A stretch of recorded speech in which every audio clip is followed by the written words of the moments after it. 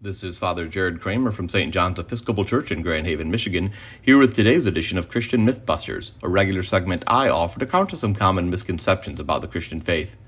Like many of you, I was shocked to read the draft decision from the conservative majority of the United States Supreme Court striking down Roe v. Wade and transforming this fundamental question of women's health care, the very right of a woman to control what happens to her body, away from a constitutionally protected reality into one that would be at the whim of state legislatures.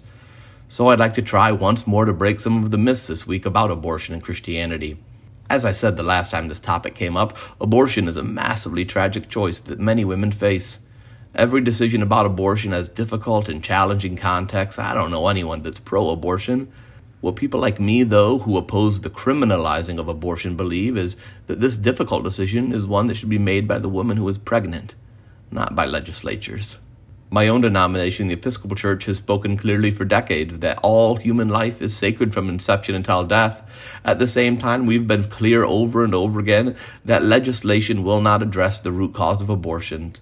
Our church has expressed its unequivocal opposition to any legislative, executive, or judicial action on the part of local, state, or national governments that abridges the right of a woman to reach an informed decision about the termination of a pregnancy, or that would limit the access of a woman to safe means of acting on her decision.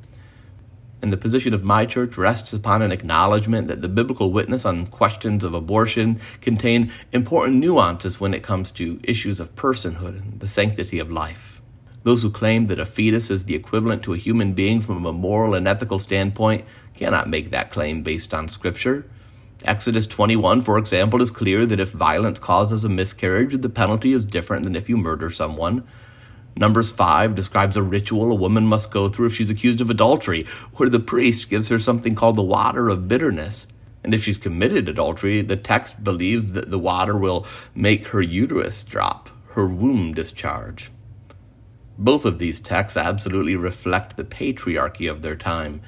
In the Exodus text, for example, the husband determines the punishment for the loss of the fetus, and there is not any corresponding violent ritual for a man accused of adultery in the book of Numbers. Thankfully, given the fulfillment of the law through Jesus Christ, we are no longer bound by these commandments. Instead, Jesus told us that love of God and love of neighbor is the principle upon which all the law and the commandments rest. So the question for the Christian is, what does love of God and love of neighbor require of us? What does a true respect for the sanctity of life look like? First, it requires respecting the sanctity and personhood of every woman. That means that when a woman is faced with tragic and difficult circumstances, the church should support her, should help her make her own informed decision about what's best. And then after she makes that decision, the church should walk alongside of her. The second thing a Christian should do is advocate for policies that reduce the number of abortions in our country, which actually means advocating for policies that increase access to health care, particularly to marginalized communities that would be most adversely affected if Roe v. Wade is overturned. I mean, the data is clear that countries with the most restrictive laws on abortion actually have the highest rates of abortion. Instead, it's policies like increased access to health care and birth control that actually results in far fewer abortions. That's why the number of abortions usually decreases under Democratic administrations and increases under Republican ones, ironically enough. If this court does strike down Roe v. Wade, the lives of women in our country will be put at risk. Abortion laws will immediately take effect that will restrict access, which will increase the danger to women. And those Christians who have fought for this to take place will be complicit in the lives lost.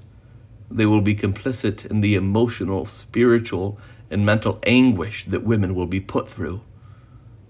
Make no mistake, a true value of the sanctity of all life, including the lives of women, means that if the Supreme Court makes this decision, we must all work together to create legislative protections for women in our country. The lives of countless women are at stake. Thanks for being with me. To find out more about my parish, you can go to sjegh.com.